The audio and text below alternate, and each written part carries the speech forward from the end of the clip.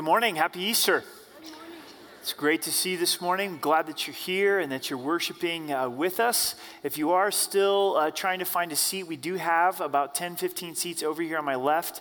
If you're brave enough to come all the way down, the price is right. So we had a sunrise service this morning out at Security Service Field. It was a great time together, a nice warm weather, great way to start the morning. Please turn with me in your Bibles to John chapter 11. John chapter 11, and when you found John 11, also John chapter 20, put a finger in John 20, and then finally 1 Corinthians 15. John 11, John 20, and then also 1 Corinthians chapter 15. We're going to look at three tombs this morning. Lazarus, Jesus, and mine. Those three tombs, three graves, one message, and that's that Christ is the resurrection and the life. Let's pray together. Jesus, thank you for your love for us. Thank you that you gave your life, that you died and rose again. We come to look to you, to celebrate you, to encounter you. We know that you're with us this morning. We ask that you would speak to our hearts what we individually need to hear. Holy Spirit, we welcome you into this place. Pray that you'd set me aside and give me grace and strength and clarity in teaching your word. Father, would you break through the distractions in our lives, the noise in our lives, and allow us to hear your heart. And we love you in Jesus' name. Amen. The grave is brutal. I think there's no denying it. It's almost beyond words. Yesterday afternoon, just before the Saturday night service, we decided to watch an extreme home makeover. And the story of this family was the teenage daughter died on her way to school while driving and texting. And it broke my heart. As a dad, I couldn't imagine that moment. The parents were the ones that found their daughter dead on the side of the road. She didn't arrive to school, so they went and looked for her. And it hit me once again about how brutal the grave is. It doesn't give warning a lot of times. Not only is it brutal, but it's also final. In this life, there's no changing it. No matter how much we would want to bring a loved one back or have one more conversation, there's just something that I would like to say. I can't say it. It's done. It's final. Also, the grave is certain. There's no denying that. Maybe on the back of your head, there's stamped an expiration date by God. We don't know what that expiration date is, but God knows. There's going to be a point where we will come to our grave as well. But the good news about the grave, because of the resurrection of Jesus Christ, is the grave is also conquered. The grave doesn't have the final word. It's an opportunity for us to look at three scenarios, three graves, three tombs where Jesus brought life where there is death. And I would invite you to go to these three locations, to do your best to imagine what was taking place at the tomb of Lazarus, also at the tomb of Jesus, and then eventually at your grave as well. So we begin in John 11, verse 1. Now a certain man was sick, Lazarus of Bethany, the town of Mary and her sister Martha. A certain man, Lazarus, was sick. This is a pretty famous family inside of Scripture. Mary and Martha are well known. Mary for washing the feet of Jesus Christ, anointing the feet of Jesus Christ. Lazarus, their brother, is sick. Do you remember that phone call that we've probably all received of a brother, a parent, a husband, a wife, a child, that it's serious?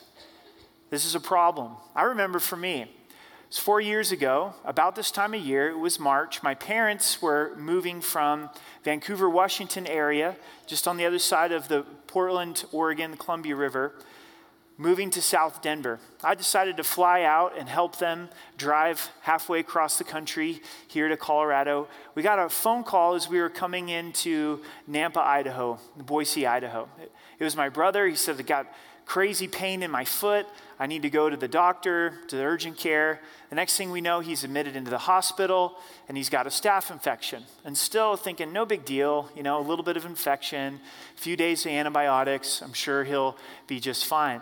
As we're coming into Denver, it's becoming more serious. First stop was to go to the hospital. I actually got pulled over going to the hospital. That's another story, but I remember it pretty vividly. And the few days begin to progress, and he gets more worse. On top of the staph infection, his kidneys failed. So he needs dialysis.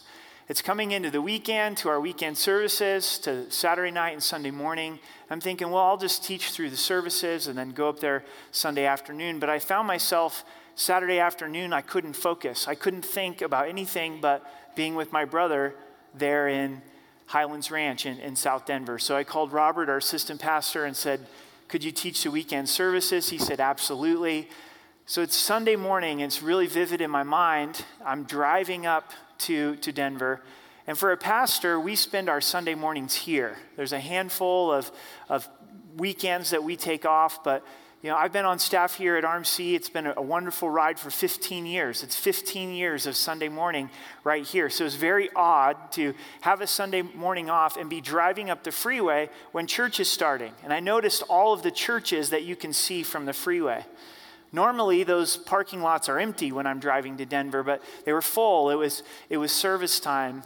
Watching my brother get dialysis, he was kind of in a real odd place from all of the pain medication that he was on, and it was life-threatening. I found myself very angry when the doctors said, there's nothing more that we can do.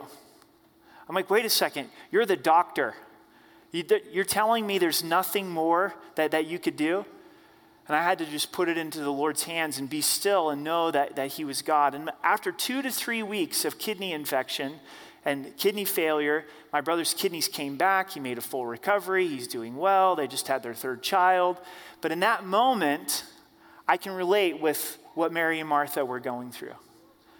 It was serious for Lazarus. You can relate as well. In verse 2, it was Mary who anointed the Lord with fragrant oil and wiped his feet with her hair, whose brother Lazarus was sick. Therefore the sisters sent to him, saying, Lord, behold, he whom you love is sick. That's the conflict, isn't it? You love Lazarus, but yet he's sick. You love Lazarus, but yet he's dying. You know that God loves you, but yet there's pain. There's difficulty. There's car accidents. There's loss of job. There's loss of loved ones. There's heartbreak in relationships. God, you love me, but yet you're allowing death in my life. When Jesus heard that, he said, this sickness is not unto death, but for the glory of God, that the Son of God may be glorified through it. How confusing this would have been to Mary and Martha and the disciples, because Lazarus did die. They didn't see, they didn't understand the resurrection that was going to happen for Lazarus, and Jesus assures them this is being done for the glory of God. Part of the resurrection of Christ is we can trust in the midst of our circumstances that God's doing something bigger than us. He's declaring his glory through the challenges of life. Now, Jesus loved Martha and her sister and Lazarus, so when he heard that he was sick, he stayed 2 more days in the place where he was. This is before text message, before Facebook, before cell phones. It took a while for the messengers to get there. It took now time for Jesus to travel. Time is very important, but he waits. He waits for 2 more days. What in the world is he waiting for? By the time he gets there, Lazarus is going to be dead for 4 days. God's timing is not our timing. Many times he waits. God, what are you doing? You need to come right now. You need to respond right now. If you love me, if you're aware of what's going on in my life, you would move, but oftentimes God waits. His timing is difficult to understand. Jump with me to verse 17. So when Jesus came, he found that he had already been dead in the tomb 4 days. This is part of God's plan. He wants to show his power over death. It would have been amazing if he raised Lazarus from the dead 5 minutes after he died. But to wait 4 days, the decay process would have already began, and he's showing that he can create life, that he can bring back the flesh, restore the decay, the rot that had taken place in Lazarus' body. Verse 18, now Bethany was near Jerusalem, about 2 miles away. This is close to the crucifixion of Christ. Jerusalem was a hot spot. It was an unsafe place for Jesus to go. And many of the Jews had joined the women around Martha and Mary to comfort them concerning their brother. I'm asking you to go a little deeper this morning. I want you to go to that memorial service, that funeral of a loved one, as a difficult place as that is to go, and you picture the scene of comfort, don't you? You picture the scene of family and friends. Usually there's some food after a funeral and a memorial service, so you can see how this group would be gathered around Mary and Martha. Now Martha, as soon as she heard that Jesus was coming, went and met him, but Mary was sitting in the house. Now Martha said to Jesus, "Lord, if you had been here, my brother would have not died. But even now, I know that whatever you ask of God, God will give you." Bring your difficult questions to the Lord. Is Christ risen? Absolutely. If he's risen, then he wants to be involved in our lives, and he can deal with the difficult questions in love and respect, but there's no point hiding it. I'm sure you have some difficult questions in your life. You have some things that you're wondering, God, if you would have been here, this would have been a different outcome. Oftentimes in tragedy, we begin to replay the scenarios. If we would have just done this, if I would have driven my teenage daughter to school this morning, if we wouldn't have gone there, if I would have maybe made these different choices, there would have been this different outcome. And Martha's saying, God, if you would have only have been here. And Jesus said to her, your brother will rise again.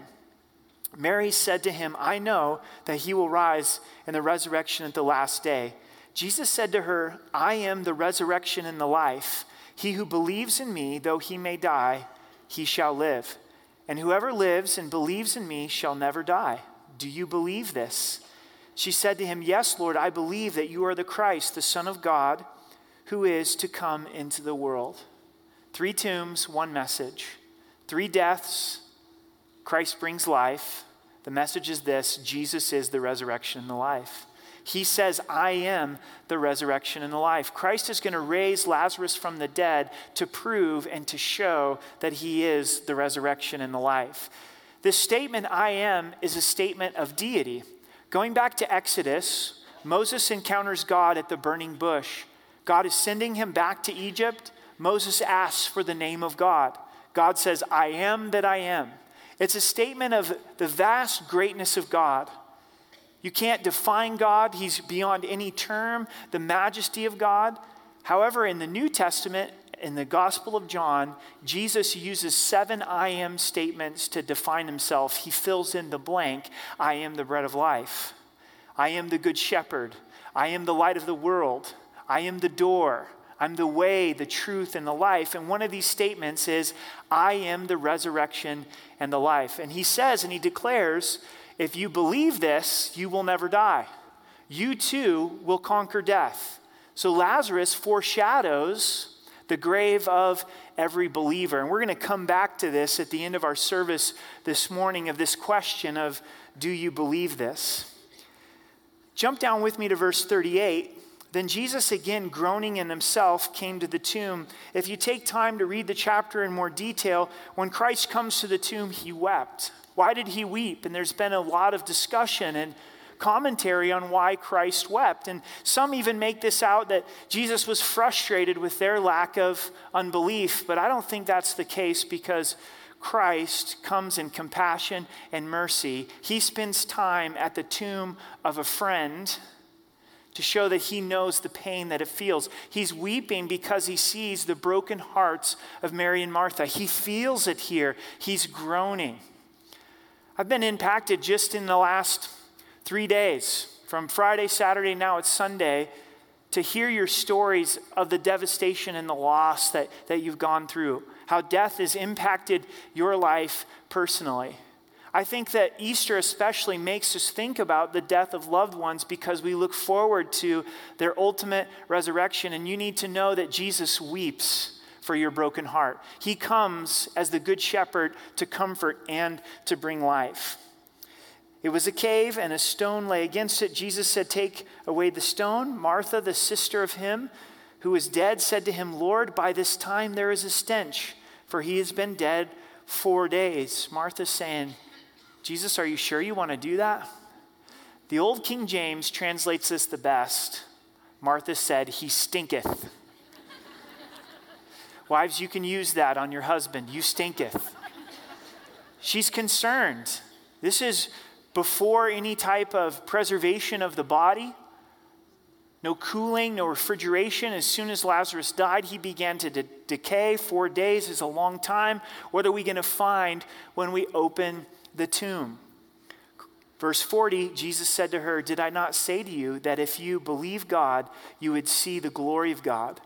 Then he took away the stone from the place where the dead man was lying, and Jesus lifted up his eyes and said, "Father, I thank you that you have heard me.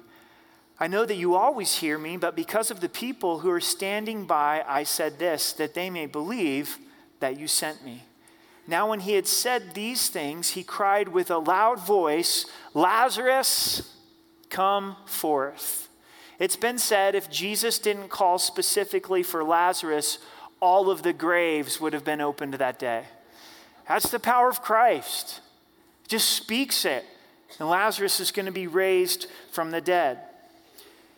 And he who had died came out and bound hand and foot with grave's cloths, and his face was wrapped with cloth. And Jesus said to him, "Loose him and let him go." Was the 4 days a problem for Christ as Lazarus is raised from the dead?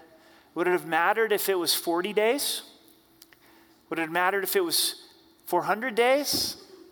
4,000 years? It wouldn't have mattered. Christ is victorious over the grave. And this is almost humorous. Lazarus comes out of the tomb and he still has the grave cloths. His face is covered. He's all wrapped up. He's like, "Could I please get some help here?" And everybody's, "You touch him." This is like walking zombies. No, thank you. Now he was alive and they needed to now remove these grave cloths. Points to that Jesus is the resurrection and the life. Now turn with me to John 20. We're going to go to the second tomb, the tomb of Jesus. John 20, verse 1, just a few pages in the right in your Bible. Now on the first day of the week, Mary Magdalene went to the tomb early while it was still dark and saw that the stone had been taken away from the tomb. The first day of the week for the Jews is Sunday. It's still that way. The Sabbath ends and their Monday is Sunday, so first day of the week is Sunday morning. That's why we celebrate the resurrection of Jesus Christ on Sunday. Easter morning, Mary Magdalene, a little bit about her is she was possessed with 7 demons until she met Christ. Christ cast out these demons. Talk about going from darkness to life. We look at the pain of Mary and Martha losing a brother, but now we look at the pain of Mary Magdalene burying her Savior. What if Jesus is dead? Not going to rise again? What does this mean for her? Are the demons going to come back into her life? Is she going to be brought back into bondage? Mary Magdalene was a very special woman. She loved Christ deeply. She was at the cross of Christ, the burial of Christ. Now she's the first to come back with a few other women. Their plan is to put perfume and ointments on the body of Christ. They weren't able to do that properly. And she comes and she finds this scene now that the stone has been taken away. It'd be like coming to the grave of your friend and seeing that the grave had been dug up. It had been opened. It would be problematic and troubling to the heart. In verse 2, then she ran and came to Simon Peter, to the other disciple whom Jesus loved, and said to them, "They've taken away the Lord out of the tomb, and we do not know where they've laid him." The disciple whom Jesus loved is John. That's always how he referred to himself. Isn't that a wonderful way to refer to yourself to find identity? She shares with these 2 men. They've taken away Christ. They've rolled away the tomb. They've taken his body. Peter therefore went out, and the other disciple, and were going to the tomb. So they both ran together, and the other disciple outran Peter and came to the tomb first. Don't you love that? John records for all of eternity, I whipped his can. I beat him. These guys grew up together, Peter and John, on the Sea of Galilee. I'm sure there was a wonderful competition between the 2 of them. So John is there first in verse 5, and he's stooping down and looking in, saw the linen cloths lying there, yet he didn't go in. John is more contemplative. John's the kind of guy that thinks first and acts second. He's methodical.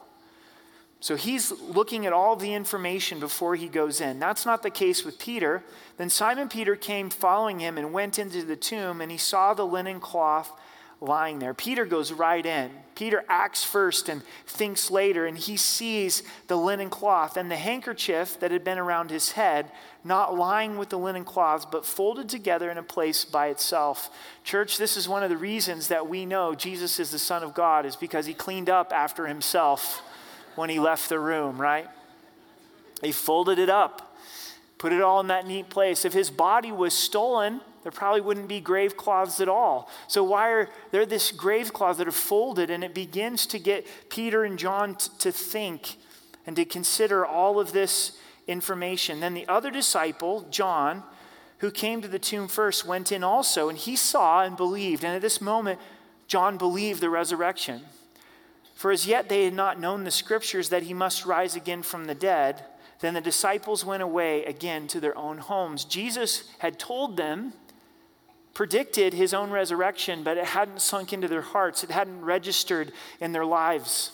In verse 11, but Mary stood outside by the tomb weeping, and she wept. She stooped down and looked into the tomb. There's something that we miss about the crucifixion and the resurrection of Christ if we have a dry eye.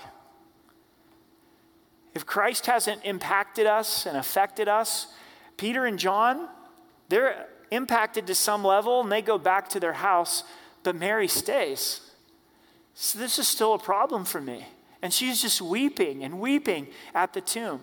And she sees something that the other disciples missed. And she saw two angels in white sitting, one at the head and the other at the feet where the body of Jesus had lain. Then they said to her, "Woman, why are you weeping?"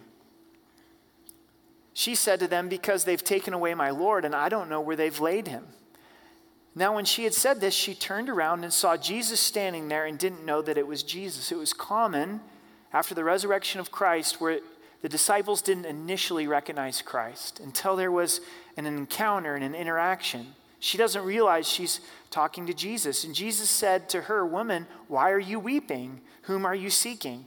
She, supposing him to be the gardener, said to him, "Sir, if you've carried him away, tell me where you've laid him, and I will take him away." Oh, the love of Mary. Jesus was probably a strong, buff man. He was a carpenter. How is Mary going to carry the dead weight of a big, strong man? She's not thinking through the lens of logic. She's declaring her love. Love doesn't calculate all the details and go, "Can I accomplish this?" Love moves from the depths of the heart. This is why you never want to make a mom mad. Doesn't matter if a mom's outgunned or outnumbered. Oh, the terror of a mom. Right? And Mary shows this tremendous kind of love for Christ. It touches Christ's heart. And Jesus said to her, "Mary." She turned and said to him, "Rabboni," which is to say, teacher. She recognizes Christ when he calls her by name. She recognizes his voice. God throughout Scripture calls people by name. The resurrected Savior calls you by name. He knows you. He knows what's going on in your life. Your joys, your sorrows, your sin, your struggles. He knows what you're thinking about right now. Scary, right? If we took all of our thoughts right now and we put them up on the screens, we'd be running for dear life. But he knows you. He knows me. He loves us. And he calls us by name. Maybe as you came this morning, you really didn't anticipate for God to do a work in your life. Maybe Easter's kind of check off the box. I'll go. Well, this is my duty. I'll get it done. Maybe somebody invited you and you decided, okay, I'll go. Maybe you're dating somebody and they invited you to come and you're like, well, I want to get on the right foot, and so I'm going to go ahead and go. But the most important thing is you're here. But you didn't expect, you didn't anticipate that God would begin to do a work in his heart with your love, with his love. He's the resurrected Savior, and he's beginning to speak to you and call you into a relationship with him. And Jesus said to her, "Do not cling to me, for I've not ascended to my Father, But go to my brethren and say to them, I'm ascending to my Father and your Father and to my God and your God. There's a lot of things that we could focus on with the resurrection of Christ. But what Jesus says to Mary is, don't hold on to me. He's teaching her to relate to him now spiritually and not physically, not in seeing and beholding Christ. And then did you catch the end of verse 17? I'm going to my Father and your Father, and to my God and your God. The death and the resurrection of Jesus Christ, when we believe and trust in Christ, brings us into right relationship with God, to where now we get to cry out to God, Abba, Father, my God, my Father, you're my dad. We don't find in the Old Testament God's people addressing God as Father. We get really used to that. But that wasn't the relationship that Israel enjoyed with God. It was one of Lord, Adonai, Yahweh, the power of God, the holiness of God. God set himself apart. One man, one day a year could come into the presence of God. Now the veil of the temple's been torn in two, and the message of the resurrected Savior is he's your Father. Amen. I've done my job. I've brought you, Mary, into relationship with your dad. You're experiencing the glory of your Father. What does the resurrection of Christ mean for us personally? Well, it means that we're forgiven. Amen? All of our sin past has been paid for. We get to rejoice this morning because the debt has been paid. It also means that Christ is with us presently. As you go do family and friend gatherings, he's with you. Monday morning, when the resurrection is the furthest thing from our minds and we're getting angry in traffic, he's with us. Wednesday afternoon, when we're swallowed in bills and the turmoil of life and laundry and groceries, if they would only go away, laundry and groceries, if they would just take a holiday, wouldn't that be nice? He's with you. He's with you right now. We have this assurance. Christ gives it to us. Lo, I'm with you till the ends of the age. Also, the resurrection of Christ means a certain future, an eternal home of being with our Father. Jesus is preparing a place for us. Verse 18, Mary Magdalene came and told the disciples that she'd seen the Lord, that he had spoken these things to her. When we encounter the crucifixion and resurrection of Christ, we can't help but go and share. Part of the Easter message and the message of the resurrection is, church, go and share. When was the last time that you were impacted with the truth of what Scripture says about heaven and hell? We were having a great discussion as a family with our older two daughters and really sensed God moving in it. And our 8-year-old daughter, she really convicted me. Man, kids are really good at that, aren't they? As we were talking about heaven and hell and the rapture and all of these things, she began to say, Dad, what about this person in our family? Are they going to heaven? If Jesus came back, would they have to go through the tribulation? Dad, I want them to go to heaven. What about this person in our lives? Did they know Jesus? And then she began to ask, what can I do? How can I tell people about Jesus? And the faith of a child, as it hit her, people are going to hell.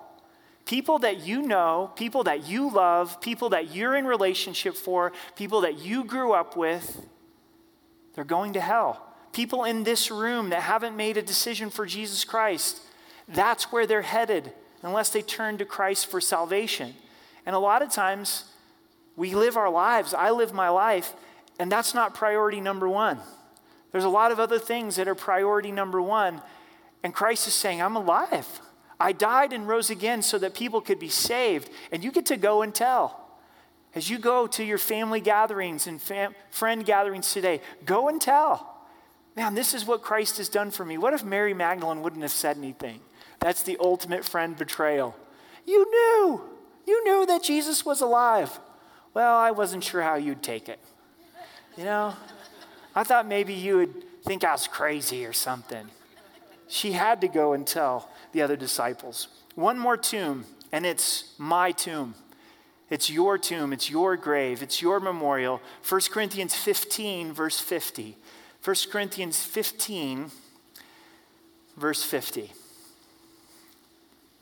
This is what the Scripture talks about for the resurrection of every believer. All right, one more grave and tomb to go to. And it's the moment that you die. It's your last breath. I know it's a little bit difficult and it's uncomfortable, but we do all think about it. So let's just be honest. Think about your death. It's going to happen.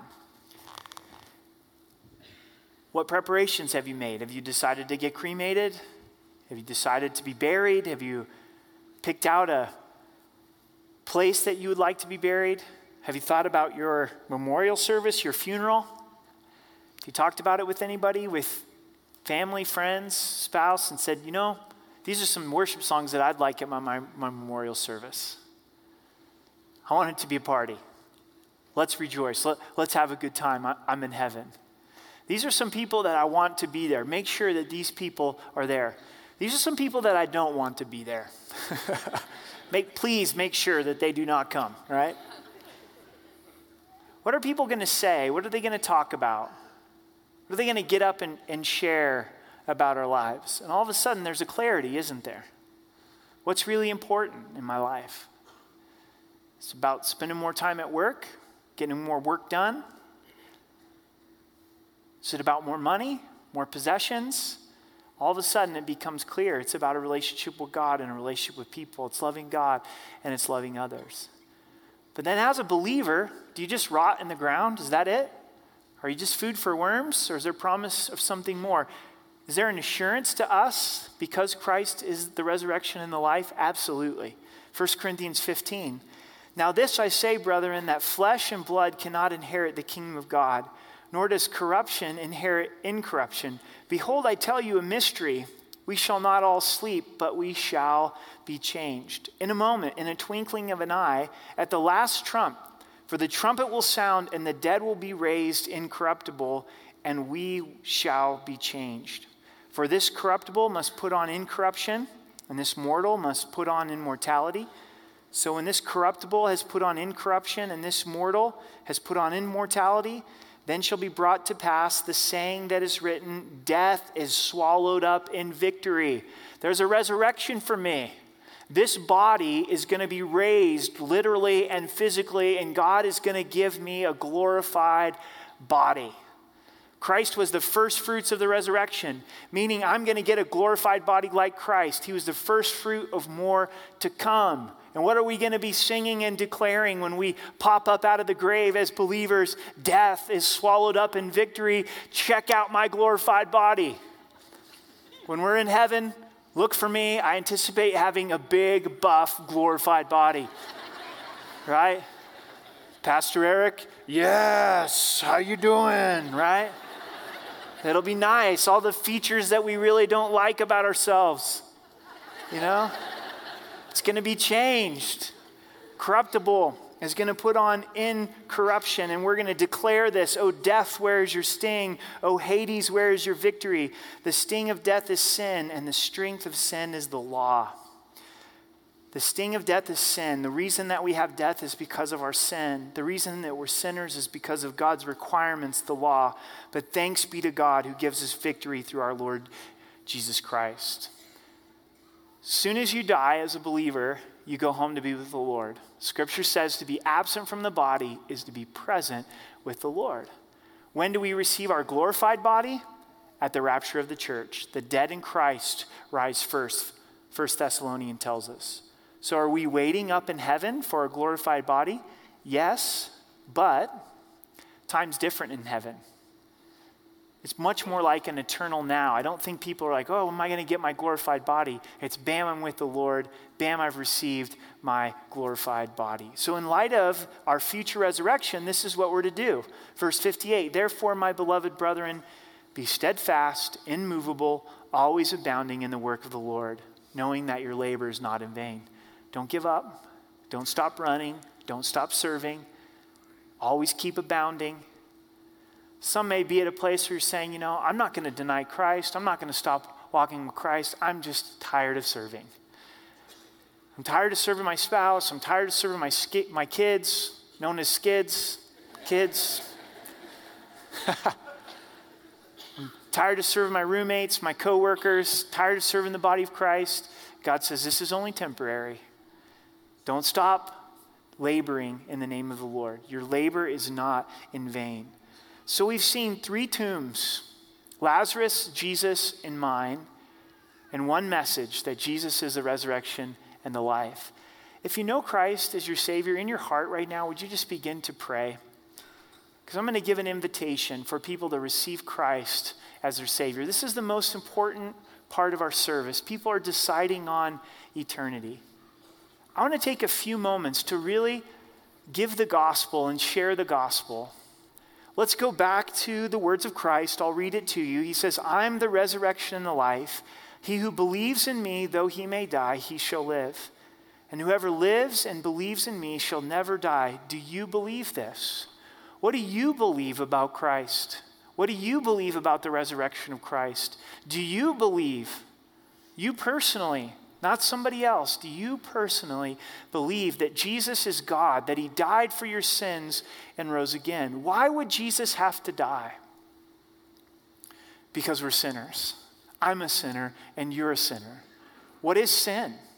Sin is to miss the mark. If you're shooting at a bullseye and you miss it by just a little bit, you're a sinner.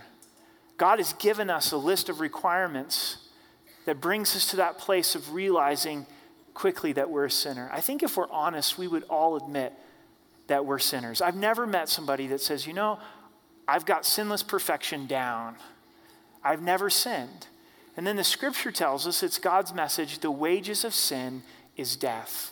Not just a physical death, but an eternal death, an eternal separation. There's heaven, there's hell. We talked about the resurrection of believers, but there's also the resurrection of unbelievers to eternal torment. God doesn't want anyone to go there. So he sent his son to brutally die upon the cross, rise again, and Jesus is here saying, will you believe in me? Will you trust me? Will you surrender your life to Christ? Are you tired? Are you worn out? Are you tired of looking for satisfaction and coming up empty? Are you tired of being your own boss and being your own Lord? I'm not telling you that receiving Christ is going to make your life easier and better and more comfortable, but what I am telling you is you receiving Christ will determine your eternity, and it will transform your life, not to be an easy life, but to be a worthwhile life, a life that's impacting eternity. And God loves you. That's what I want you to hear. He loves you. He created you. Take a look at creation and the message that God's giving with creation. He individually engineered you and designed you. And while we were still sinners, Christ died for us. Not when we had our act together, not when we were coming to church, but while we were at our worst, he died for us. See, receiving Christ is about heaven and hell, but it's more than getting fire insurance. It's being in a relationship with him, saying, Jesus, take control of my life. I'm ready to turn from my sin and allow you to be my Savior. And so just a moment, when we pray, I'm going to ask that you'd stand if you're ready to receive Christ as your Savior. If you were to die today, would you be ready? Do you have that assurance through trusting in Christ through salvation?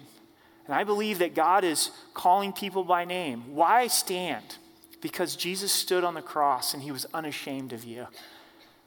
He was crucified naked upon the cross because he loves you. What are other people going to think around you? We're going to be in an attitude of prayer and we're going to rejoice with you. There's not going to be a person in here that's like, oh, I can't believe they stood to receive Christ as their Savior. Maybe you've grown up in the church and you've never received Christ. Growing up in the church cannot save you. Maybe you've never been to church and you're like, I'm surprised that the church has not burned down when I stepped in this morning. God loves you. He wants you to be in a relationship with you. So what's going to happen when you stand? Is I'm going to lead you in a simple prayer, and the scripture tells us that when we believe in the heart and confess with the mouth that Jesus Christ rose again and is Lord, we're saved. A simple prayer. I'm going to lead you in that simple prayer, and then you can sit down. It's not a used car salesman gimmick. Once you stand, I'm not going to say, okay, now that you're standing, come down here to the front. And now that you're in the front, go into a room and we're going to go talk to you privately in a room. What's going to happen in a room? That's kind of weird. Why are they taking me in a room, right? You stand, I pray with you, you receive Christ as your Savior. Then when the service is done, the pastoral team and the ministry team is going to be down here in the front, And we've got a Bible. There's Bibles. You can probably see them on the side of the stage, and a New Believers packet. We want to make sure that you leave with a Bible, that you leave with a New Believers packet, and we want to be the first ones to welcome you into the family of God. So as people are leaving, you come forward, you say, I receive Christ as my Savior. I'm ready for a Bible. I'm ready for a New Believers packet. So we're going to pray, and I'm going to give you an opportunity to stand and receive Christ as your Savior and profess that Jesus is God, that he died for your sins and rose again. Father, we know that salvation is your work. It's got to be something that you do in the hearts of men and women. So, Father, would you speak? Would you call people by name? Jesus, would you minister your love to hearts? It's your kindness that leads us to repentance. I know that there's some that are wrestling, some that are saying, I don't know if I should respond. God, would you win that battle and would you win that war? If you'd like to respond and receive Christ as your Savior, I'm going to ask right now that you just go ahead and stand. People are already beginning to stand. If you're in the upper room or the cafe, please stand. Christ sees you. If you're listening to this message right now on the live stream and you're sitting in your family room, you're sitting in a car listening on your phone, get out of your car right where you're at and stand and pray this prayer with me. Just one more moment. If you're wrestling with the Lord and you're glued to your seat, and you know that your heart's pounding, God's talking to you, Holy Spirit's drawing you, just go ahead and stand, respond to Christ. Praise the Lord. Praise God. Praise the Lord. Anybody else? For those of you that are standing, pray this prayer with me in your heart. Jesus, I believe that you're God, that you died for my sin and rose again. I turn away from my sin. I repent and ask you to be the Lord of my life, take control of my life. Thank you for your promise of saving me, of giving me eternal life. Now help me with this new relationship with you.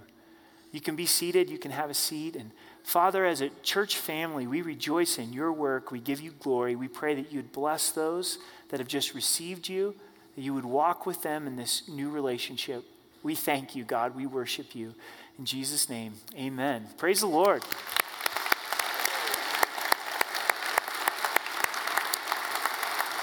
God's good.